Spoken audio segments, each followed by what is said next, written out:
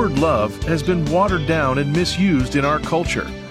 But God defined it perfectly in His Word, and most powerfully in one key verse.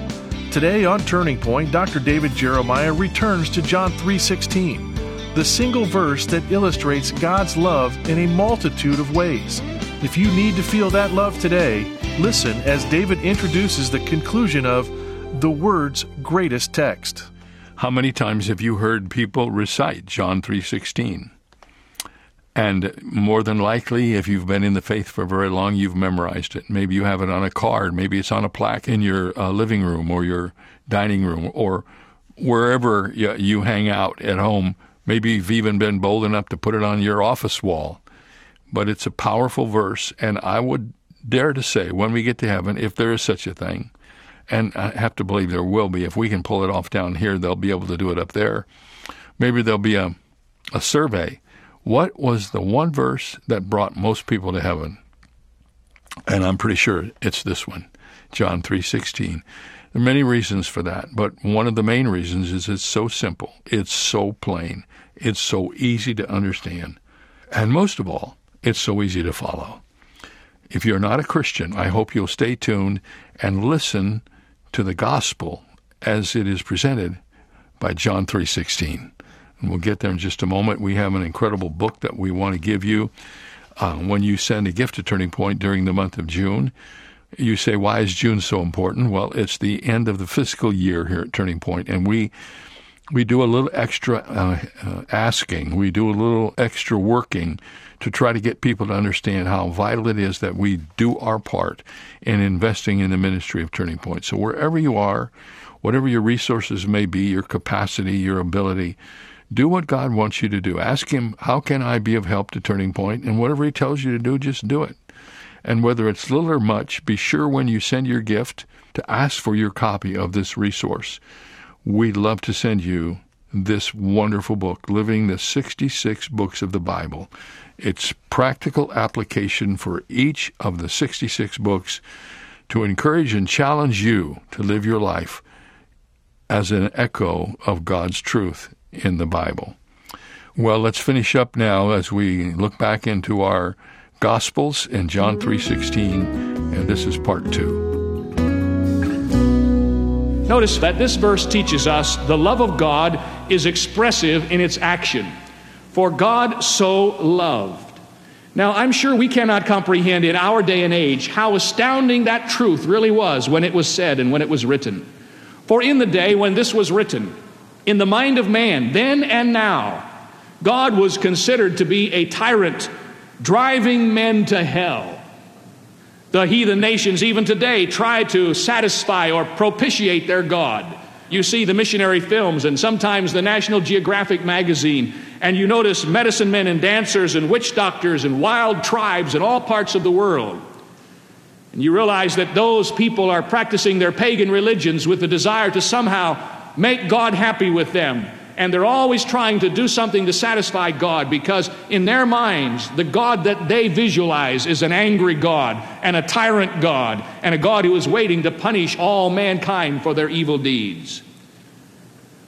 And then you read John 3:16 and it just astounds you. God is not a God who is a tyrant, but God is a God who is a God of love. And God so loved the world. And no longer do you see man trying to propitiate God and satisfy Him, but you see God in His love reaching down to man and dealing with man's sin. Probably the biggest little word in the entire verse is the word so. God so loved. For in this word so are contained all of the agonies of the cross and all of the suffering and agony that Jesus experienced when He walked on this earth. In essence, that verse is saying that God loved us, but He loved us in a special way. He so loved us that He did something about that love. Years ago, my wife and I had the opportunity to go to London, England, and while we were there, we visited some of the great churches in that city. It is certainly a city of churches. Christopher Wren has put his stamp upon much architecture throughout London and the great cathedrals that were built there. We visited the St. Paul's Cathedral, and I remember as we left the cathedral that day that in the annex of the cathedral there was a huge statue of Jesus Christ writhing in anguish on the cross, and the look of pain on his face, and the sweat drops of blood on his body. And underneath that statue, there is a plaque that says this: "This is how God loved the world." I think sometimes when we think about the love of God, we forget that the love of God was given to us not only in a word, but in an action. When God sent Jesus Christ and he was hung there on the cross, that picture of Christ writhing in agony on the cross is God's picture of his love for us. He knew that we were doomed and damned to death because of our sin. And he sent Jesus Christ out of a loving heart to take our place. And when he suffered and died there, he demonstrated his love for you and for me. I cannot help but think of the words of John when he wrote in 1 John 3:1, "Behold, what manner of love the Father hath bestowed upon us, that we should be called the sons of God." And Jeremiah the prophet wrote about it too when he wrote in Jeremiah 31:3, the words of God being spoken there, "Yea, I have loved thee with an everlasting love, therefore with loving kindness have I drawn thee." God's love is expressive in its action. God did not just say, "I love you," but God said, "I loved you," and then he did something to demonstrate his love. There are no empty words of love in the message of the gospel. Then secondly, we notice in this verse of Scripture that the love of God is extraordinary in its choice. Had you and I been given the opportunity to choose an object for our love, we would never have chosen the world. God chose the world. The extraordinary thing is that such a word should fall from a Jewish lip. Here is a man, a Jew, talking about God loving the world. And the ancient Hebrew was the true aristocrat of his day. He did not look at anyone with favor except his fellow Jew. He looked down with proud disdain on every Gentile. But here is a Jew writing these words to tell us that God didn't just love the Jewish people, but he loved everyone, Gentiles, the whole world. Not just one nation.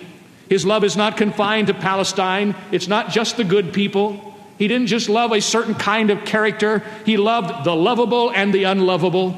He loved those who know God and who don't know anything at all about God. And he loved them from every tribe and nation in the entire globe, the world of sinful men. Now, one of the things that I find difficult to explain to people when I preach or teach on this verse is that God loved the world and that includes them. You see, we have two different kinds of love that we know. Let me see if I can illustrate. I think I'm a great patriot. I love the United States of America. I'm glad I was born here. I'm excited about what it means to be an American citizen and all the freedoms that we have. And I can literally say to you with all of my heart that I love America. But I love my daughter. I have to confess to you that the way I love is a whole lot different than the way I love the United States of America. But when God says that he loves the world, it is possible for God to love the world and yet at the same time love every individual in the world in the same intimate, personal way that I love my daughter. Now, the astounding thing to me, folks, is this. If you can get a hold of this illustration, that when the Bible says that God loves the world, it does not differentiate at all between the two kinds of loves that I've expressed. God loves each individual in the world as if they were the only person in the world. And St. Augustine has put it this way. He said, God loves each of us as if there were only one of us to love. And so when the Bible says that God loves the world, it literally means that God loves you as if you were the only person on this earth. That's why we can say this is the greatest expression of the love of God any place in the Bible. God loved the world. Now notice, thirdly, that this love of God is expensive in its sacrifice. He gave his only Son. For God so loved the world that he gave his only begotten Son. This is a love that has been demonstrated by the gift of an expensive gift to the world. God looked around heaven for the most extravagant thing he could do to demonstrate his love for lost mankind. And he put his finger on the shoulder of his Son, and he sent his only begotten Son into this world to pay the price for our sin and to demonstrate his love. And 1 John 4:9 says, "In this was manifested the love of God toward us, because he sent his only begotten Son." And Romans 8:32 says, "He that spared not his own Son, but delivered him up for us all, how shall he not with him freely give us all things?" We had a little film clip that I had seen to try to illustrate the love of the Father. In this film clip, there's a story of a boy and his dad who have become very close in their relationship. And they lived on a farm out in the outskirts of the town, and they played together and they worked together and they spent much time together. The boy was about 10 years of age. And one of the duties of this father was, because they were in a rural area, he was responsible for switching the train that came through that region. That was one of his side jobs. And every day he would have to go out and pull the switch and direct the train where it ought to go, where there was a fork.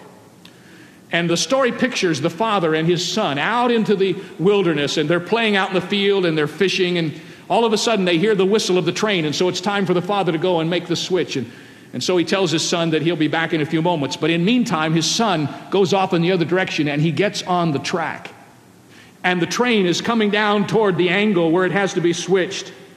If the father doesn't pull the switch, the train will plunge off this way into a canyon because it's going too fast to negotiate the turn. And as he looks up and is ready to switch the train, he notices that on the trestle, which is right out in front of the place where the train must go, he sees his little boy walking across the track toward him. And there is absolutely no way for that boy to escape the onrushing train if the father switches the switch in that direction. And you see the agony in the mind of that father as he recognizes the choice that he has to make. Here is a train load of people, of passengers. If he pulls the switch this way, they will all certainly be killed. And here is his only son on the track. And if he pulls the switch the other way, his own son will certainly be killed. And the film stops before you know what happens. And the caption is that we were on the train. And God the Father was at the switch. And he spared not his own son, but freely gave him up for us all. In essence, what God did was this: he let his son be killed that we might be saved. That's what it means when it says that this love of God is expressive and expensive in its sacrifice. And then it goes on to say that the love of God is extensive in its offer. Whosoever will may be saved.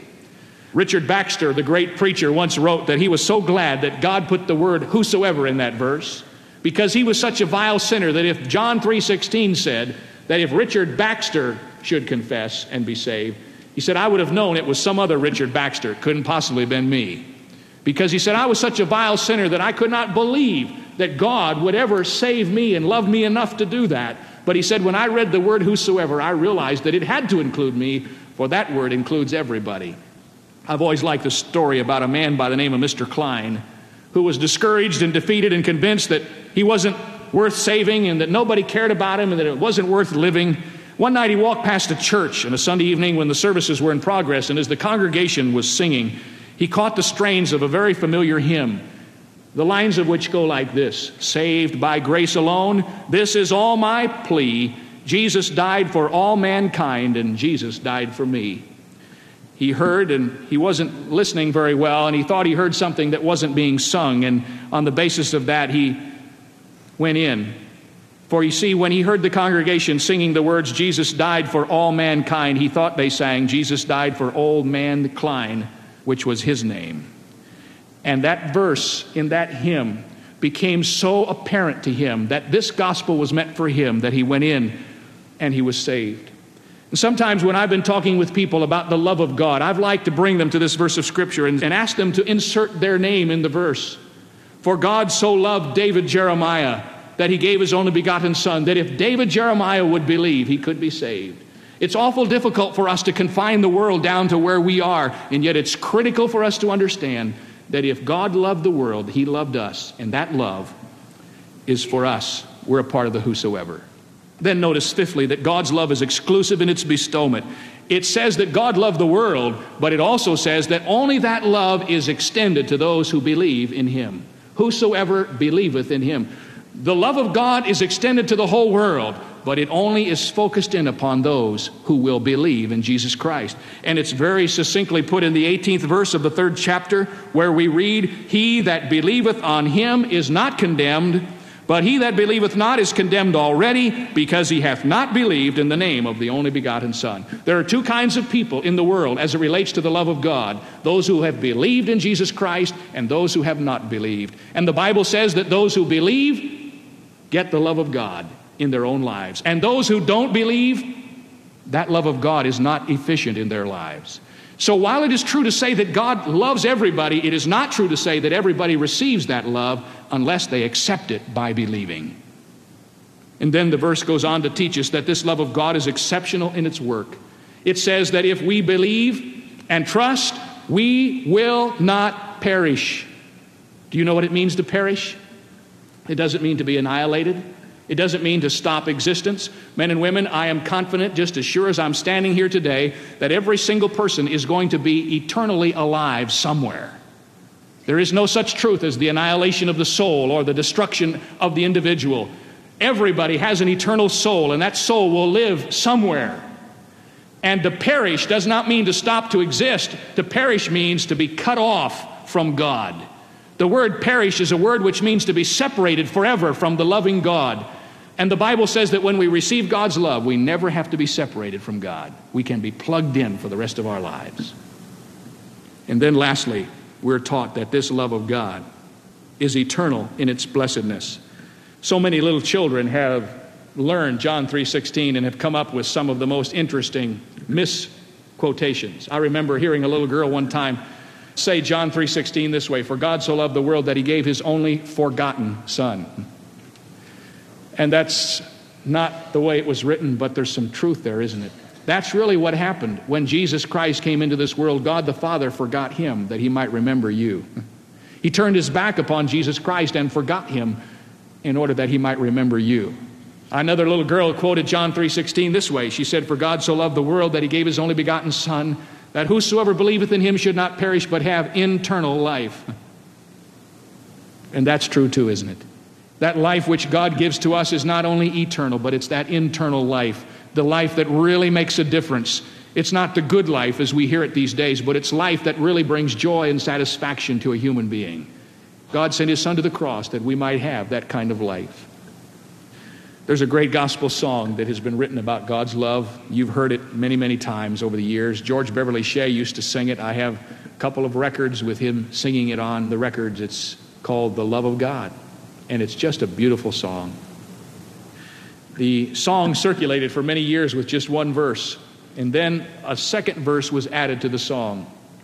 Interestingly enough, that second verse was discovered scrawled on the wall of an insane asylum.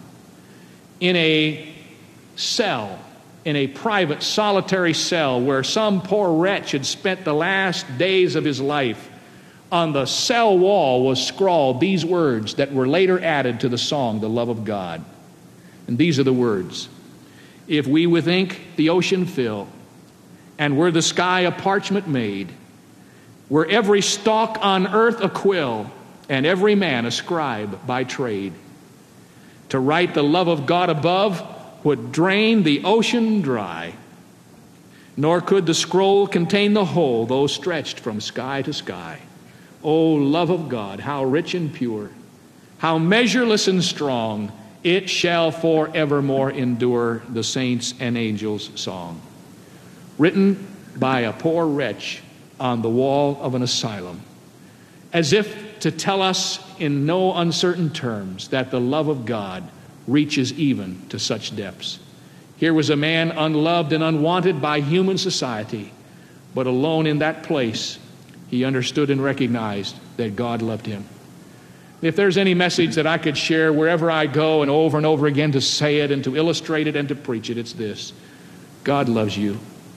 In a world that seems to have forgotten the real meaning of the term, where the word love has just been prostituted to mean getting what we want out of life, God looks down to all of us, and with the words of John 3:16 and many other passages like it, he tells us that he loves us, and that love has been demonstrated in a great act of love, the giving of his Son, the Lord Jesus Christ. And some of you are wondering if there's anyone in all of the world that loves you, that really cares about who you are and where you are in your life.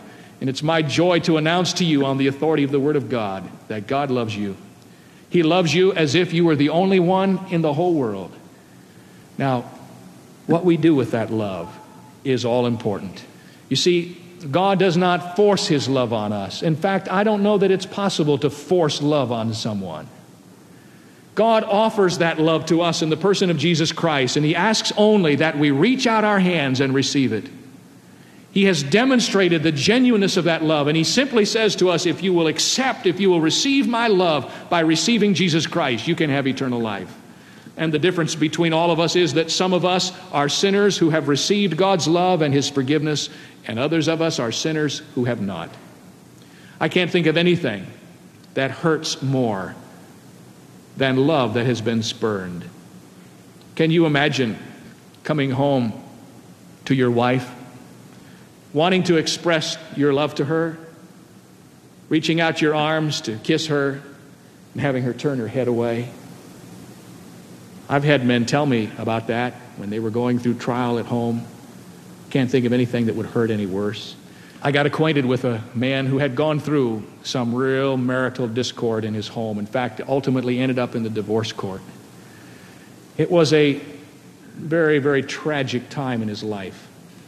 And it ended up with him over here on one side and his wife and his son over here on the other. Here he was with the two people in the world that he loved more than anyone else, and he was the adversary. And the whole proceeding got very ugly, and suits and countersuits and long period of involvement in the courts to see who got all of the assets, etc., etc.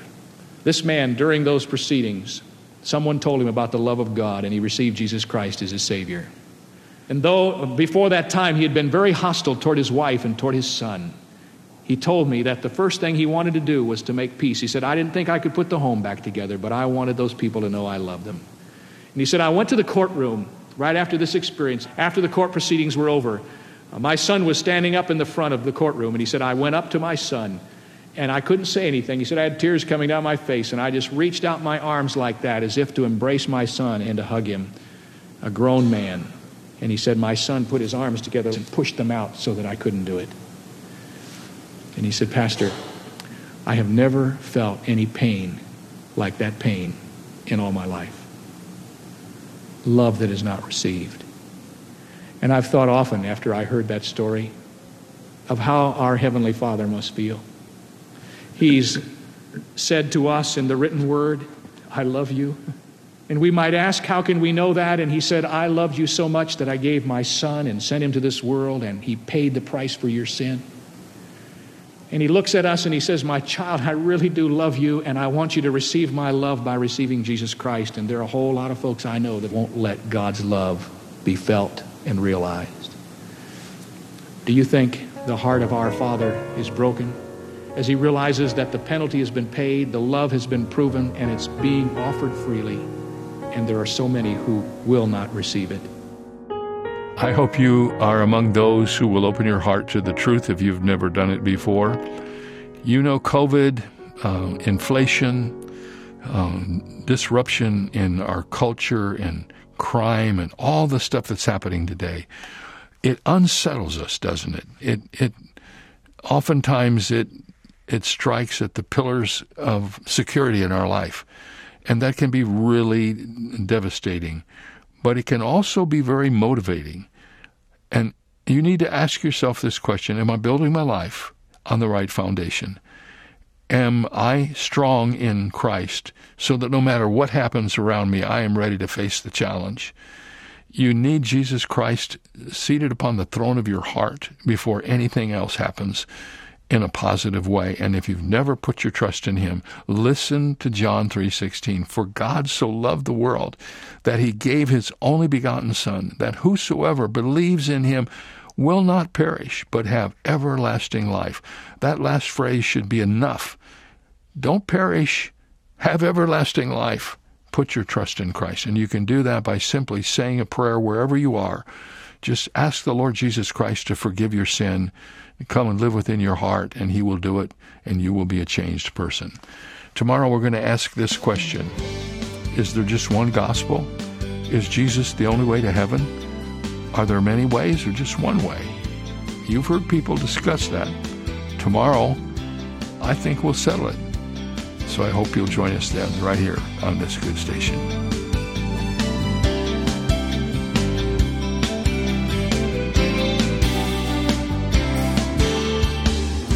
Today's message came to you from Shadow Mountain Community Church and Senior Pastor Dr. David Jeremiah. We'd love to know how Turning Point is encouraging you, so please write us at Turning Point for God of Canada, P.O. Box 18098, Delta, BC, V4L 2M4. Visit our website at davidjeremiah.ca/radio or call 800-946-4300. Ask for your copy of David's new book, Living the 66 Books of the Bible, and learn to better understand and apply God's Word each day. It's yours for a gift of any amount. You can also download the free Turning Point mobile app for your smartphone or tablet, or search in your app store for the keywords Turning Point Ministries to access our programs and resources. Visit davidjeremiah.ca/radio for details. This is David Michael Jeremiah. Join us tomorrow as we continue the series, The Word, here on Turning Point with Dr. David Jeremiah.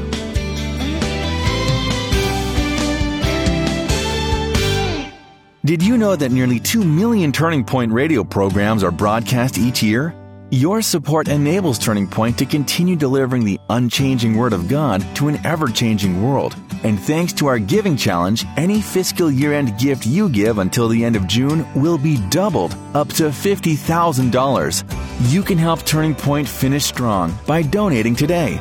Call 800-946-4300 or go to davidjeremiah.ca. Take the young ones in your life on an unforgettable journey that will get them excited about the Word of God with the Airship Genesis Kids Study Bible.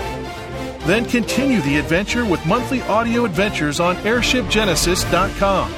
Plus, download the Airship Genesis mobile game, where kids will travel back in time to the life of Jesus. Blast off with the young one in your life at airshipgenesis.com. If you've enjoyed today's program with Dr. David Jeremiah, you might be interested in hearing it again at your convenience. Stay connected to Turning Point by visiting our website at davidjeremiah.ca or by downloading our free Canadian mobile app.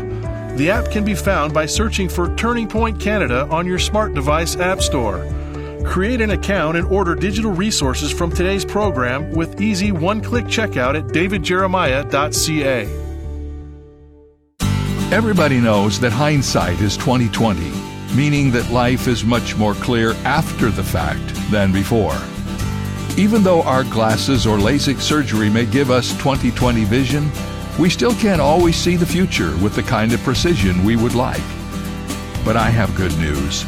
God sees the future as clearly as He sees the past. In fact, He often revealed the future to His prophets to give His people hope.